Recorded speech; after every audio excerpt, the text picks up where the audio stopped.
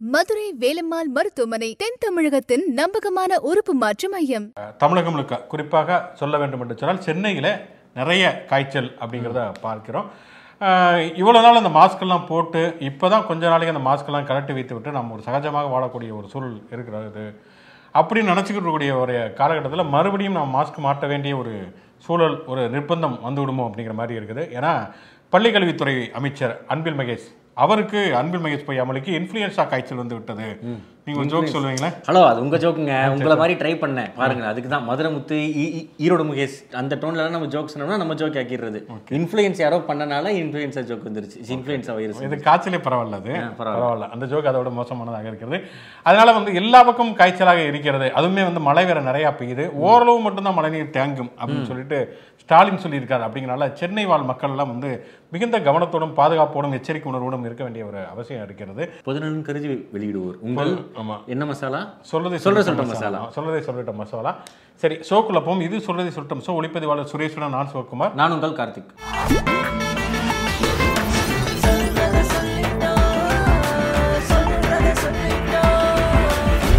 இன்னைக்கு ஷோட வாழ்த்துக்கள் 2 பேருக்கு. ஆமா, யார் யாருக்கு? நம்ம உங்களுக்கு எனக்கும்.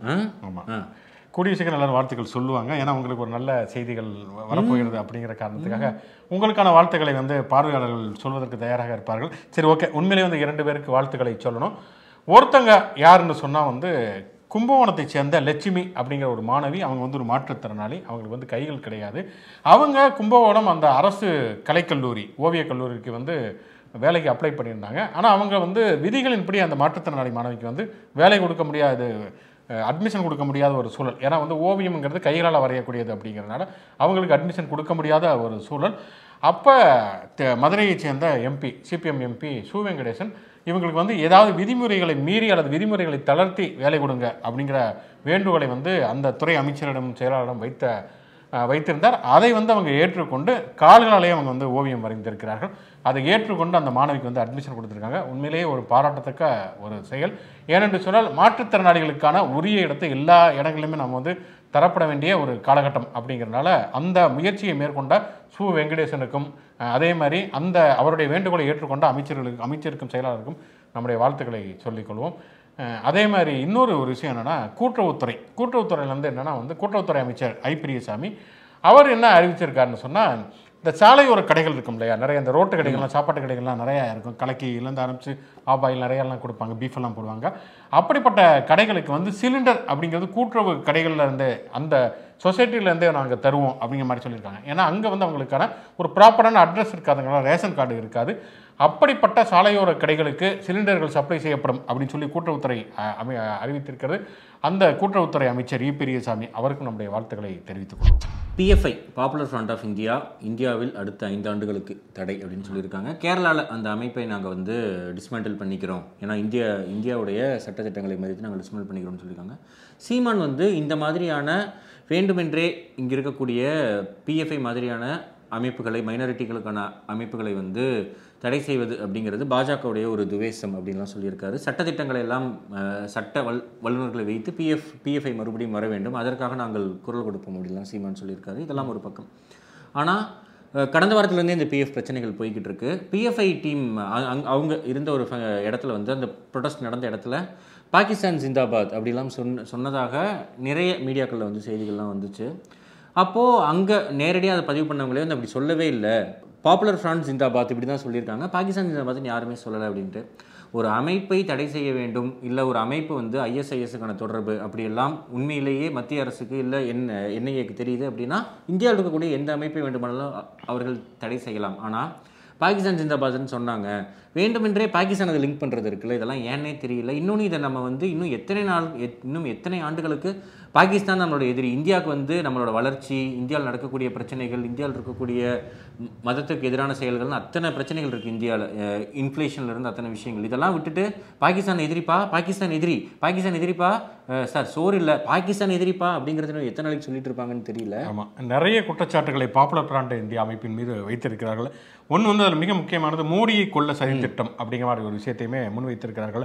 அதுபோக வந்து தடை செய்யப்பட்ட அமைப்புகளுக்கு வந்து உதவி செய்வது, பயங்கரவாத செயலுக்கு வந்து ஆயுத பயிற்சி கொடுப்பது, இப்படி நிறைய விஷயங்கள்.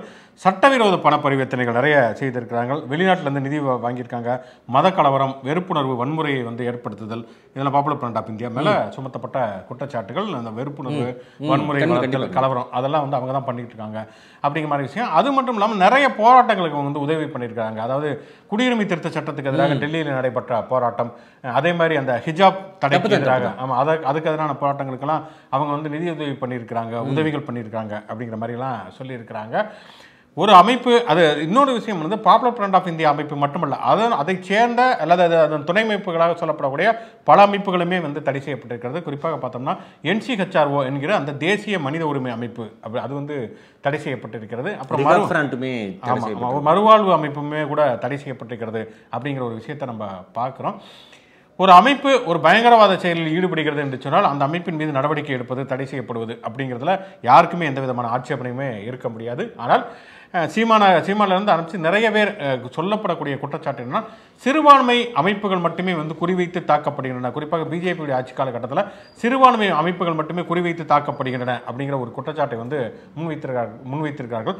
இதுக்கு முன்னாலுமே வந்து வாஜ்பாய் ஆட்சி காலகட்டத்திலலாம் சிமி அமைப்பு தடை செய்யப்பட்டது, இஸ்லாமிய மாணவர் அமைப்பு. அப்போ அவங்க வந்து சோதனை செய்து நாங்கள் வந்து பயங்கரமான விஷயங்கள்லாம் கைப்பற்றிட்டோம் அப்படின்னு அவங்க சொன்ன விஷயத்தில் குரானுமே ஒன்று. குரான்லாம் அவங்க வச்சுருக்காங்க சிமி ஆஃபீஸில், எவ்வளோ மோசமான விஷயம் அப்படிங்கிற மாதிரிலாம் தடை செய்யப்பட்ட விஷயங்கள்லாம் உண்டு. அதுக்கு பிறகு வந்து RSS இங்கே வந்து 2 அல்லது 3 முறை வந்து தடை செய்யப்பட்டிருக்கிறது. காந்தி படுகொலையிலேருந்து ஆரம்பித்து பாபர் மசூதி இடிப்புன்னு 2-3 முறை தடை செய்யப்பட்டிருக்கிறது. பிறகு அவங்க நீதிமன்றத்தில் போய் அப்புறமேல் சட்ட ரீதியாக போராடி வந்து அந்த தடையை வந்து விலக்கி இருக்கிறார்கள். பாப்புலர் ஃப்ரண்ட் இந்தியா அமைப்பை சேர்ந்தவர்களும் சரி, அல்லது அந்த NCHRO அந்த மனித உரிமை அமைப்பினுடைய தேசிய தலைவர் தமிழ்நாட்டைச் சேர்ந்தவர் தான் பேராசிரியர் ராமக்ஸ். அவர் ஒரு புகழ்பெற்ற எழுத்தாளர், சிந்தனையாளர், மனித உரிமை செயல்பாடுகள் வந்து தன்னை ஈடுபடுத்திக் கொள்ளக்கூடியவர். அவருமே வந்து இப்போது நாங்கள் தற்காலிகமாக நிறுத்தி வைத்திருக்கிறோம், ஆனால் இதற்கு எதிரான சட்ட ரீதியான நடவடிக்கைகளை வழக்கறிஞர் மூலமாக நாங்கள் மேற்கொள்வோம் அப்படிங்கிற மாதிரியும் சொல்லியிருக்கிறாங்க. அதனால் வந்து அடுத்தடுத்த கட்டமாக இவங்க வந்து நீதிமன்றத்தை நாடி, நீதிமன்றத்தில் வந்து இவங்களுக்கு சாதகமான தீர்ப்பு வருமா அப்படிங்கிறத நம்ம ஒரு பக்கம் பார்க்க வேண்டிய ஒன்று இருக்கிறது. ஆனால் என்னன்னா வந்து சிறுபான்மை அமைப்புகள் அல்லது சிறுபான்மையை இனத்தைச் சேர்ந்தவர்கள் அவர்கள் மட்டுமே குறிவைத்து தாக்கப்படுகிறார்கள் அப்படிங்கிற விஷயம் வந்து கண்டிப்பாக ஒரு நாட்டினுடைய ஜனநாயகத்துக்கும் பன்மைத்துவத்துக்கும் பெருமை சேர்க்காது. ஏனென்று சொன்னால் இவங்க மட்டுமல்ல, வந்து நிறைய வெவ்வேறு விதமான மதவாத அமைப்புகளுமே மாலைகான் குண்டுவெடிப்பில் வந்து பல சதிச்செயல்களில் வந்து ஈடுபட்டதாக வந்து நிரூபிக்கப்பட்டிருக்கிறார்கள், தண்டனை பெற்றிருக்கிறார்கள் அப்படிங்கிற ஒரு விஷயத்தையும் நம்ம பார்க்குறோம். அப்படிங்கிறப்ப வந்து ஒரு தேச விரோத தடை சட்டம் அல்லது ஒரு பயங்கரவாத தடுப்பு சட்டம் அப்படிங்கிற மாதிரியான சட்ட ரீதியான நடவடிக்கைகளை தங்கள் அரசியல் கருத்துக்களுக்கு மாற்று அரசியல் கருத்துக்களை கொண்டவர்களை அல்லது தாங்கள் எதிரிகள் என்று நினைப்பவர்களை பழிவாங்குவதற்கு மட்டுமே பயன்படுத்தக்கூடாது அப்படிங்கிறது தான் ஜனநாயகத்தின் மீது நம்பிக்கை உள்ள அனைவருடைய ஒரு விருப்பமாகவும் ஒரு வேண்டுகோளாகவும் இருக்க முடியும். கார்த்தி, உங்களுக்கு ஒரு பொன்னான வாய்ப்பு. திமுக தலைவர் தேர்தல் நடக்குது. எப்போ வேணாலும் நீங்கள் போட்டிட்டு திமுகவுடைய தலைவர் ஆகலாம். ஏன்னா நீங்கள் ஒத்த ஓட்ட கார்த்தி பேரில் கூட எனக்கு நிதி கிடையாது, ஃபேமிலி சொந்தமும் கிடையாது. சேர்த்துக்க வேணா கார்த்தி நிதி அப்படின்னு சேர்த்துக்கலாமே, அல்லது நிதி கார்த்தி அப்படிங்கிற மாதிரி. நிதி கார்த்தின்னு வேணா சொல்லுவாங்க. திமுக தலைவர் அப்படிங்கிற அந்த பதவிக்காக தான் இன்னும் அடுத்த ஒரு ஜென்ரேஷன் 2 ஜென்ரேஷன் இன்னும் ஒரு 60 வருஷத்துக்கு பிஸியாக தான் இருக்கும் அந்த தலைவர் பதவி. அதனால வேற ஏதாவது போஸ்ட் இருக்கா? பொதுச்செயலாளர் போஸ்ட்டு, அது துரைமுருகன் இருக்கிற வரைக்கும் அது மற்ற யாருக்குமே வாய்ப்பு கிடையாது. ஆனால் துரைமுருகன் என்ன அறிவிச்சிருக்காரு, அக்டோபர் 9ஆம் தேதி அந்த திமுக பொதுக்குழு கூடுகிறது, தலைவர் பொதுச் செயலாளரை தேர்ந்தெடுப்பதற்கான தேர்தல் அப்படின்னு இருக்கிறாங்க. எதுக்கு அந்த வெள்ளை பேப்பரை வேஸ்ட் பண்ணிக்கிட்டு இருக்கீங்க? இப்போயே அதை அனௌன்ஸ் பண்ணிட்டு போயிடலாம். அடுத்து திமுகவுடைய தலைவர் வந்து கண்டிப்பாக மு.க. ஸ்டாலின் தான், பொதுச் செயலாளர் துரைமுருகன் தான். அதுக்கு எல்லாத்தையும் கூப்பிட்டு வச்சு பிரியாணி யாராவது அப்ளை பண்ணி பார்ப்போம் அப்படிங்கிறக்காக இந்த சசிகலா புஷ்பா ஒரு வாட்டி அப்ளை பண்ணாங்கல்ல. ஆமாம், ஏடிஎம்கே அப்ளை பண்ண வந்தப்பே அடிச்சு வரட்டினாங்க அடி அப்படிங்கிற மாதிரி. யாரெல்லாம் ஸ்லீப்பர்ஸ் எல்லாம் இருக்காங்கன்னு செக் பண்ணுறதுக்காக இந்த மாதிரிலாம் அனௌன்ஸ் பண்ணுறது. கடைசி வரைக்கும் உதயனா வாழ்க, உதயனா புகழ் ஓங்குக. ஒருவேளை அழகிரி எதுவும் அப்ளை பண்ணிடுறாரு. ஏன்னா வந்து நாளைக்கு பிறந்தநாள், செப்டம்பர் 30 அவருக்கு பிறந்தநாள் அப்படிங்கிறதுனால அவங்க அவரே வந்து உங்கள் சங்காத்தமே வேண்டாம் அப்படிங்கிற மாதிரி தான் அந்த மனுஷன் பழைய டிஎம்எஸ் பாட்டெலாம் கேட்டுட்டு அவர் பாட்டி இதில் மதுரை ஆரப்பாளையம் பஸ் ஸ்டாண்டில் போய் கறி தோசை சாப்பிட்டு நிம்மதியாக. ராமராஜன் மாதிரி அவரு ஏதாவது அடுத்து ஒரு சித்தப்பா ரோல், பெரியப்பா ரோல். ராமராஜன் வர அந்த ரோல்லாம் பண்ண மாட்டேன்ட்டாப்ல, ஒரு ஹீரோ தான் நடிப்பாராம். ஸோ அந்த சித்தப்பா ரோல், பெரியப்பா ரோலுக்குன்னா அழகிரி சார் நடிக்கலாம், ஃபர்ஸ்ட் கிளாஸ். ஆக மொத்தம் துறைமுறை நிறைய ஜோக் சொல்லியிருக்காரு. அதில் மிக முக்கியமான ஜோக் அப்படிங்கிறது தலைவர் பொதுச் செயலாளருக்கான தேர்தல் நடைபெறும் அப்படின்னு சொன்னது நல்ல ஜோக். நாம் ஏற்கனவே கடந்த ஒரு வார காலமாக செய்திகளை முந்தி தருவது அப்படிங்கிற மாதிரி சொல்லிட்டு இருந்தோம். நாங்கள் மட்டும் இல்லை, எனக்கு தெரிஞ்சு எல்லாருமே அதை பற்றி பேசிகிட்டு இருந்தோம். ஆனால் அப்படிலாம் இருக்காது, அப்படிலாம் இருக்கக்கூடாது, ஏன்னா எல்லா டைமும் இப்படி பண்ணியிருக்காங்க, இப்போல்லாம் அப்படி நடந்திருக்காது அப்படின்னு எத்தனையோ பேர் சூசகமாலாம் சொன்னாங்க. நாங்களுமே ஒருவேளை ஐயாச்சாமி திருந்திட்டாரோ அப்படின்னு தான் நினச்சோம். பார்த்தா முடியாது, நடக்காது, கூடாது அப்படிங்கிற வார்த்தைலாம் இருக்கவே கூடாது. அதுவும் எப்போ எங்களுக்கு அந்த டவுட் வந்துச்சு அப்படின்னா, பாஸ் அவர் அட்ரஸ் மாற்றியே 2 வருஷம் ஆச்சா, பழைய வீட்டில் போய் பாம்பு போட்டிருக்கீங்க அப்படிங்கிறப்ப தான் சரி சம்திங் பிஸி அப்படிங்கிற மாதிரி நினச்சிட்டு இருந்தோம்.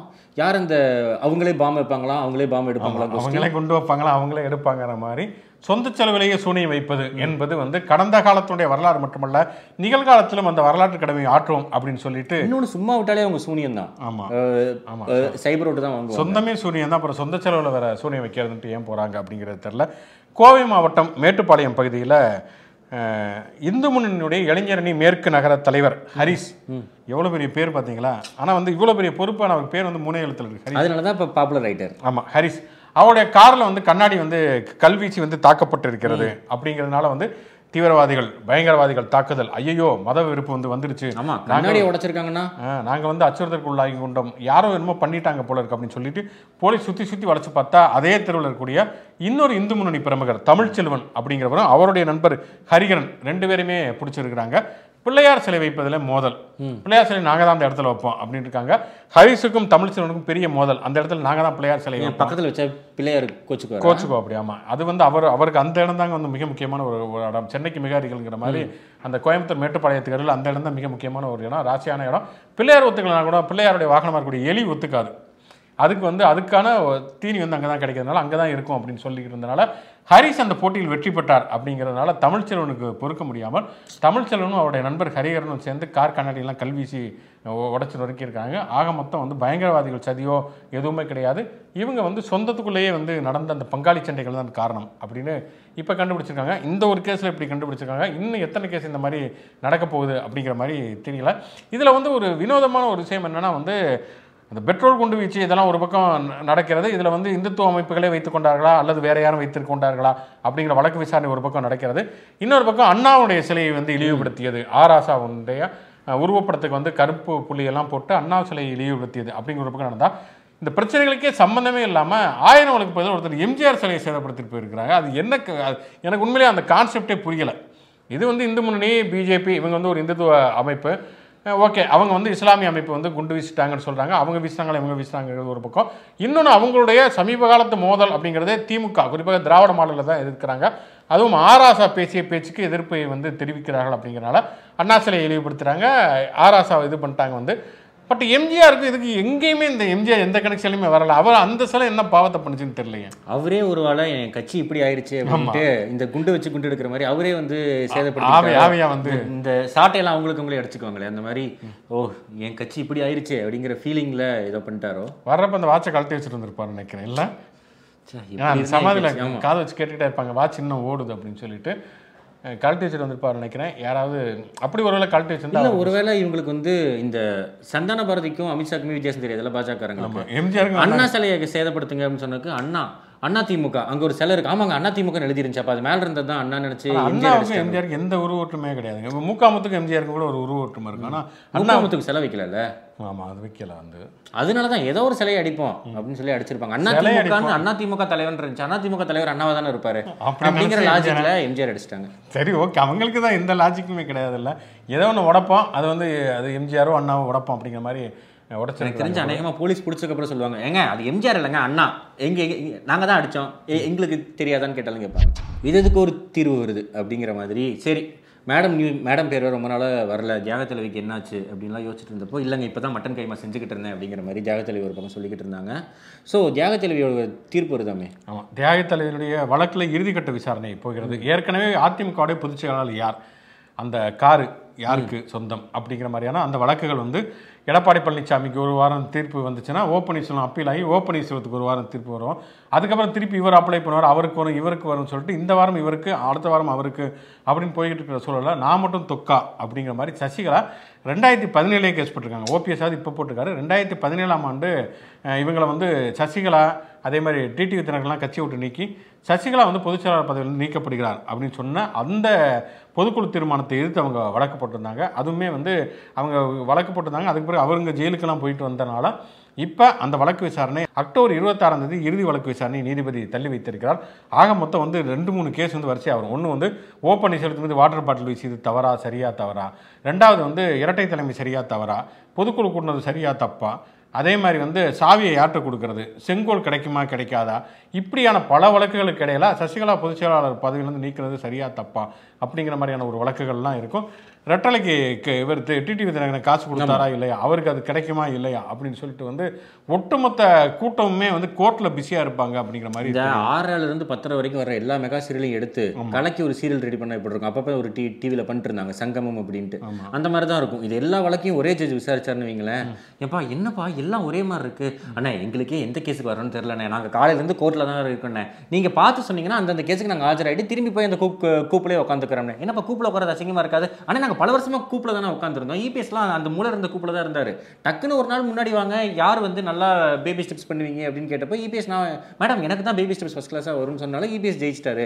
அன்னைக்கு மட்டும் நான் அந்த கூவத்தூர் போயிருந்தேன்னா நான் தான் அன்னைக்கு இபிஎஸ் அப்படிங்கிற மாதிரி தான் எல்லாரும் சொல்லுவாங்க. பொருட்காட்சியெல்லாம் இங்கே வந்து அப்பள ஸ்டாலு, அங்கே வந்து மிளகா பஜ்ஜி ஸ்டால்லாம் போடுற மாதிரி இங்கிட்டு பார்த்தோம்னா சசிகலா நிற்பாங்க, அங்கிட்டு ஓபிஎஸ் இங்கிட்டு இபிஎஸ் அப்படிங்கிற மாதிரி நின்றுட்டு இருப்பாங்க. வந்து சிவில் கிரிமினல் மாதிரி ஏன் ஏடிஎம்கேக்கு தனியாக ஒரு பேங்க் கண்டிப்பாக ஒரு தனி கோர்ட்டை அமைக்கலாம். ஏன்னா வந்து அவங்க கிட்டத்தட்ட ஒரு 18 ஆண்டுகளாக அந்த வழக்கை இழுத்தடித்தார்கள்.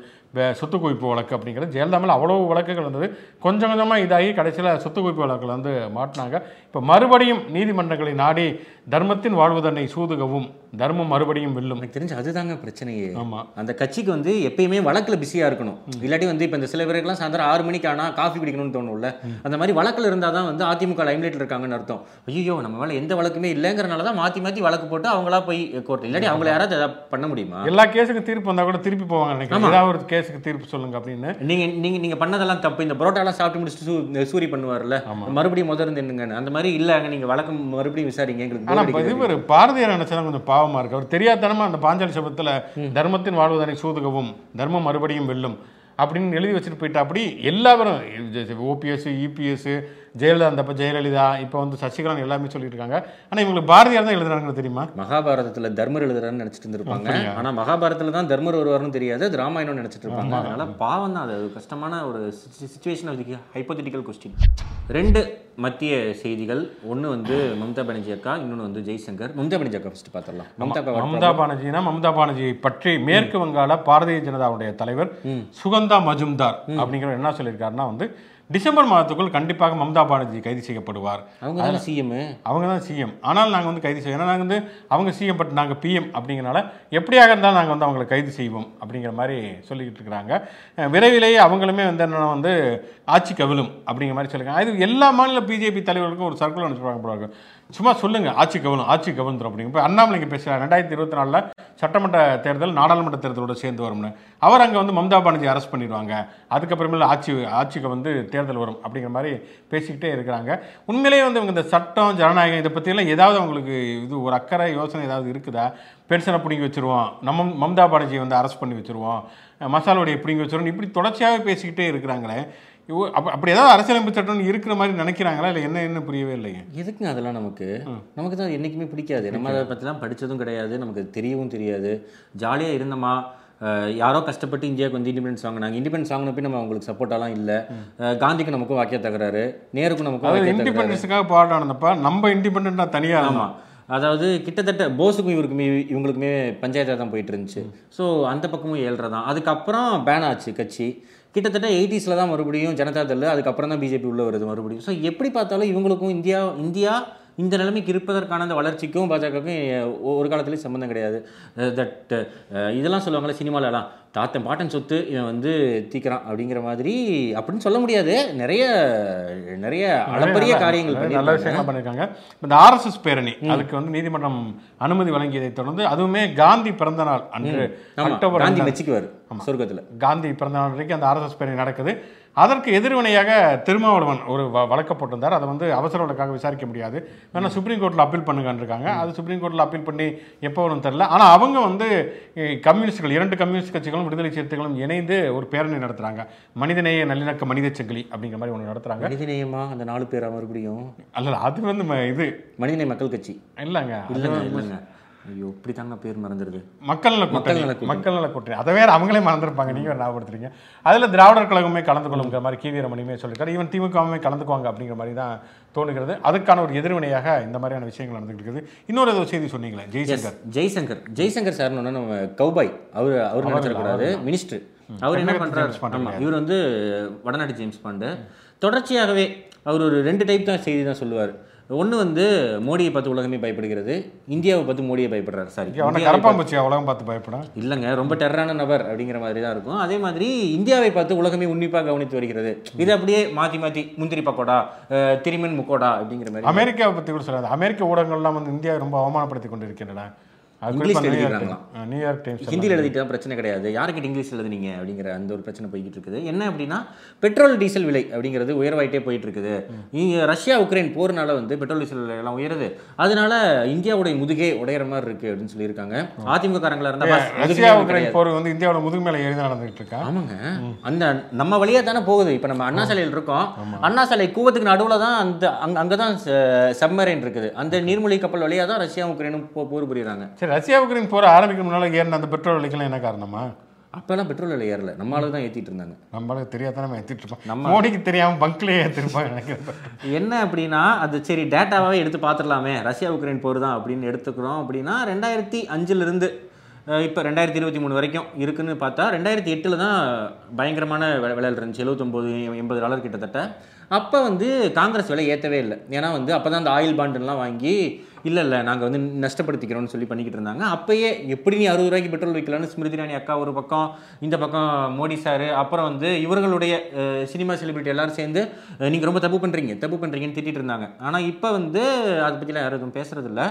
காங்கிரஸ் ஆட்சியில் வந்து $80 இருந்தது, அதாவது 8 வருஷத்தில் 7 வருஷம் அதிகமாக இருந்துச்சு. ஆனால் பெட்ரோல் விலை கம்மியாக இருந்துச்சு, 1 வருஷம் தான் அதிகமாக இருந்துச்சு. பாஜக ஆட்சியில் 7 வருஷம் கம்மியாக தான் இருந்திருக்கு, நடுவில் ஒரு 6 மாதம் என்னும் போது அதிகமாக இருந்தது. ஆனால் இதனால் வரைக்கும் அவங்க நம்மகிட்ட வாங்கியிருக்கிறது மட்டுமே 5 லட்சம் கோடியோ 20 லட்சம் கோடியோ ஒரு கணக்கு சொல்கிறாங்க. கிட்டத்தட்ட இந்த 2G ஏல மாதிரி அது ஒரு 20 மடங்கு. அதை வந்து நமக்கும் தரல, யாருக்கும் தரல. ஆனால் கேட்டதுக்கு வந்து வேக்சின் ஊசிலாம் எப்படி வந்துச்சுன்னு நினைக்கிறீங்க, உங்களுக்கு போட்டதே பெட்ரோல் தாண்டாங்கிற ரேஞ்சில் தான் சில டைம்லாம் பேசினாங்க. அப்போ பெட்ரோல் டீசல் விலை உயர்றதுக்கும் முதுகெலும்பு உடையிறதுக்கும் எந்த சம்மந்தமும் கிடையாது. இப்போ பிஎம் கேர், அதுக்கு பிஎம் கேருக்கு பிஎம்க்கு எந்த சம்மந்தம் இல்லைன்னு சொல்கிறது. அதுக்கப்புறம் பார்த்தா அவரே மோடியே வந்து ஆலோசனை கூடத்தெல்லாம் கலந்து கொண்டு அப்புறம் ரத்தன் டாட்டாவை நியமிப்பாங்க. ஆரோக்கிய சேதுக்கும் இதுக்கும் சம்மந்தமே இல்லை, மத்திய அரசுக்கும் சம்மந்தம் இல்லைன்னு சொல்கிறது. நமக்கும் இந்தியாவுக்குமே சம்மந்தமே இல்லைங்கிற மாதிரி தான் பல சமயங்களில் தோணுது. நாமளே பிரான்ஸ்ல இருந்து தானே பண்ணிட்டு இருக்கோம். ஷோட லாஸ்ட் செக்மெண்ட் தேதி சொல்லும் செய்தி. அதுக்கு முன்னாடி சில விஷயங்கள். நேற்று ஏன் சிலருக்கு பிறந்தநாள் வாழ்த்துக்கள் சொல்லவில்லை அப்படின்னு சொல்லியிருந்தீங்க. உண்மையாகவே நாங்கள் பிளான் பண்ணி இந்த செய்தி இத்தனை நிமிஷம் தான் பேசணும், அந்த செய்தி அத்தனை நிமிஷம் தான் பேசணும் அப்படிலாம் எந்த பிளானுமே வச்சுட்டு வர்றது கிடையாது. பேசி முடிச்சு தோராயமா எம்பா தம்பி கேமரா தம்பி எவ்வளோ நேரம் ஆயிருக்கு அப்படின்னு கேட்போம். 25 நிமிஷம் சொன்னால் ஐயோ 25 நிமிஷம் ஆகிப்போச்சா, சரி இத்துடன் செய்திகள் முடிவடைகிறது. இந்த நிலைமையில தான் 1 வருடத்துக்கு மேலமாக ஷோ தொடர்ந்து போய்கிட்டு இருக்குது. அப்படித்தான் நேற்று பகத்சிங் பிறந்தநாளுக்கு சொல்ல முடியல, பகத்சிங்க்கு சொல்லக்கூடாது அப்படிலாம் இல்லை. எங்களோட ஷோவையே தேடி பார்த்தீங்கன்னா பகத்சிங் பற்றி ஒரு 4 வாட்டி பேசுவோம், பலமுறை பேசுவோம். பகத்சிங்குடைய பிறந்த நாளாக இருக்கட்டும், நினைவு நாளாக இருக்கட்டும், பகத்சிங் பற்றி மட்டும் இல்லை, ஈவன் ஜீவாவை பற்றி பேசுகிற கூட பகத்சிங்குடைய அந்த நாத்திய நாணயன் அந்த புத்தகத்தை அவர் மொழிபெயர்த்தது குறிப்பிட்டு இப்படி பல சமயங்களில் பேசியிருக்கோம். அதெல்லாம் தாண்டி நாங்கள் சிலருக்கு பிறந்தநாள் வாழ்த்து சொல்லலை அப்படின்னா அதுக்கு என்ன காரணம் அப்படிங்கிறதையுமே கூட தொடர்ச்சியாக ஷோ பார்க்குறவங்க கண்டுபிடிச்சிருப்பாங்க. அதனால வேணும்னே ஒருத்தருக்கு ஷோ, அதுவும் பகத்சிங்கெல்லாம் சொல்லக்கூடாது அப்படின்னு எந்த விதமான உள்நோக்கமும் கிடையாது, வெளிநோக்கம் கூட கிடையாது. அது வந்து தவறான ஒரு விஷயம். அத்தனை கமெண்ட்ஸ் வந்துருந்துச்சு, உண்மையாகவே அது ஃபன்னாக முடிச்ச ஒரு விஷயம். அதுவும் அந்த டயத்துக்கு டக்குன்னு சொல்லாமின்னு சொன்னது ரியலி சாரி, எக்ஸ்ட்ரீம்லி சாரி. சரி, யார் என்னன்னு பார்க்குறோம்னா நம்மளுடைய பார்வையாளர்கள் வில்சன் ராஜ் அப்படிங்கிற ஒரு பதிவு பண்ணியிருக்காரு. அவருடைய திருமண நாள் டெய்சி மற்றும் வில்சன் ராஜ் இருவருக்குமே வந்து இனிய 23வது திருமண நாள் நல்வாழ்த்துக்கள். இது இல்லாமல் யார் யாருக்கு செலிபிரிட்டி பர்த்டே? ஒரு மிக முக்கியமான ஒரு செலிபிரிட்டி இருக்காங்கல்ல, அதாவது எல்லா பூக்களுமே போயிடுவேன். எல்லா பூக்களுமே வந்து காலையில் மலர்ந்து மாலையில் உதிரும் அல்லது மாலையிலே மலர்ந்து காலையிலே உதிரும். ஆனால் எப்பொழுதுமே உதிராத ஒரு பூ இருக்கிறது என்று சொன்னால் அது தலைவி குஷ்பு தான். அவங்களுக்கு இன்றைக்கு பிறந்த நாள். வந்து நாடு இருக்கிற நிலைமையில இதெல்லாம் தேவையா? சரி பண்ணுங்க முடிஞ்ச. குஷ்புனுடைய பிறந்தநாள் அப்படிங்கிறது செப்டம்பர் 29 அப்படின்னு சொன்னாலே வந்து நாம் வந்து என்றைக்குமே மறக்க முடியாது, என்ன பண்ணும் மறக்க முடியாத ஒரு நாள் அப்படிங்கிறது குஷ்புடைய பிறந்தநாள். குஷ்பு வந்து தமிழ் சினிமாவோட ஒரு மிக முக்கியமான ஒரு நம்பிக்கை நட்சத்திரம். அதுபோக அவங்க அரசியலில் வந்து திமுக, காங்கிரஸ், அதுக்கப்புறம் பிஜேபிலாம் இருக்காங்க, அது வேற விஷயம். ஆனால் வந்து குஷ்பு படத்தில் உங்களுக்கு பிடிச்ச படம் இது? குஷ்பு படத்தில் ரொம்ப பிடிச்ச படம் வந்து நாட்டாமை. இந்த கொட்டப்பாக்கு குழந்தை அந்த படம் வந்து எனக்கு வந்து குஷ்பு நடித்த படத்தில் வந்து பிடிச்ச படம்னு கேட்டால் கிட்டத்தட்ட எல்லா படம் தான். பிடிக்காத படம் அப்படிங்கிறது எதுவுமே இருக்காது. வந்து குஷ்பு வந்துட்டு போனாலே அது வந்து நமக்கு பிடிச்ச படமாக ஆகிவிடும். வந்து அண்ணாத்த படம் வரைக்கும் நமக்கு பிடிக்கும் அப்படிங்கிறதுனால வந்து குஷ்பு அவர்களுக்கு வந்து ஒரு இனிய பிறந்தநாள் நல்வாழ்த்துக்கள். பகத்சிங்கை பேசாமல் குஷ்பு பற்றி பேசுறீங்கன்னு கண்டிப்பாக கமெண்ட் போடுவாங்க. வந்து சரி ஓகே, என்ன பற்றிலாம் வருத்தப்படுற மாதிரி தெரியலையே. யாரோ வருத்தப்பட மாதிரி இல்லை. அதுக்காக தான் கொஞ்சம் ஆறுதலுக்காக தான் குஷ்பு பற்றி கொஞ்சம் நேரம் பேச வேண்டியதாக இருக்கிறது. குஷ்பு அவர்களுக்கு நம்முடைய இனிய பிறந்தநாள் நல்வாழ்த்துக்கள். குஷ்பு பிறந்த அன்னைக்கே வந்து பாஜகவினுடைய இன்னொரு பிரபலத்துக்கும் பிறந்தநாள். ஆனால் பாருங்க டைம் இல்லை வழக்கம் போல. அவர் வந்து நல்ல மனுஷன். அவர் வந்து எப்படியாவது அவர் வந்து அடுத்த இன்னும் ஒரு 20-30வது பிறந்தநாள்லையாவது ஏதாவது ஒரு தொகுதியில் நின்று சொந்தமாக ஜெயிப்பார் அப்படிங்கிற நம்பிக்கையில் நம்ம அவருக்கு வாழ்த்துவோம். அதுக்கப்புறமேல வந்து 2 பேருக்கு இது பிறந்தநாள் வந்து ஒன்று எழுத்தாளர் சீசு செல்லப்பா. வாடிவாசல் நாவல் வந்து அவருடைய மிக முக்கியமான ஒரு நாவல். அதுவுமே வந்து திரைப்படமாக்கப்பட்டு கொண்டு இருக்கிறது. நிறைய நாவல்கள் எழுதியிருக்கிறார். அதே மாதிரி வந்து சென்னையினுடைய முதல் பட்டியலின மேயர் சிவராஜ். அவர் வந்து அம்பேத்கருடன் இணைந்து பல பணிகளை செய்திருக்கிறார். அம்பேத்கருடைய பட்டியலின கூட்டமைப்புடைய தலைவராகவும் இருந்திருக்கிறார். இப்படி நிறைய விஷயங்கள் இன்றைக்கு. அதுபோக குஷ்பு அவர்களுக்கு பிறந்தநாள். அவருக்கு நம்முடைய பிறந்தநாள் நன்றி. சரி ஓகே, குஷ்பு படத்தில் உங்களுக்கு பிடிச்ச படத்தை வந்து எவ்வளோ படம் பிடிச்சிருந்தாலும் அதை வந்து கமெண்ட்ல போடுங்க. நன்றி. 100க்கும் மேற்பட்ட வெற்றிகரமான உறுப்பு மாற்று அறுவை சிகிச்சைகள். மக்களின் நம்பிக்கையான சேவையில் மதுரை வேலம்மாள் மருத்துவமனை, தென் தமிழகத்தின் நம்பகமான உறுப்பு மாற்று மையம்.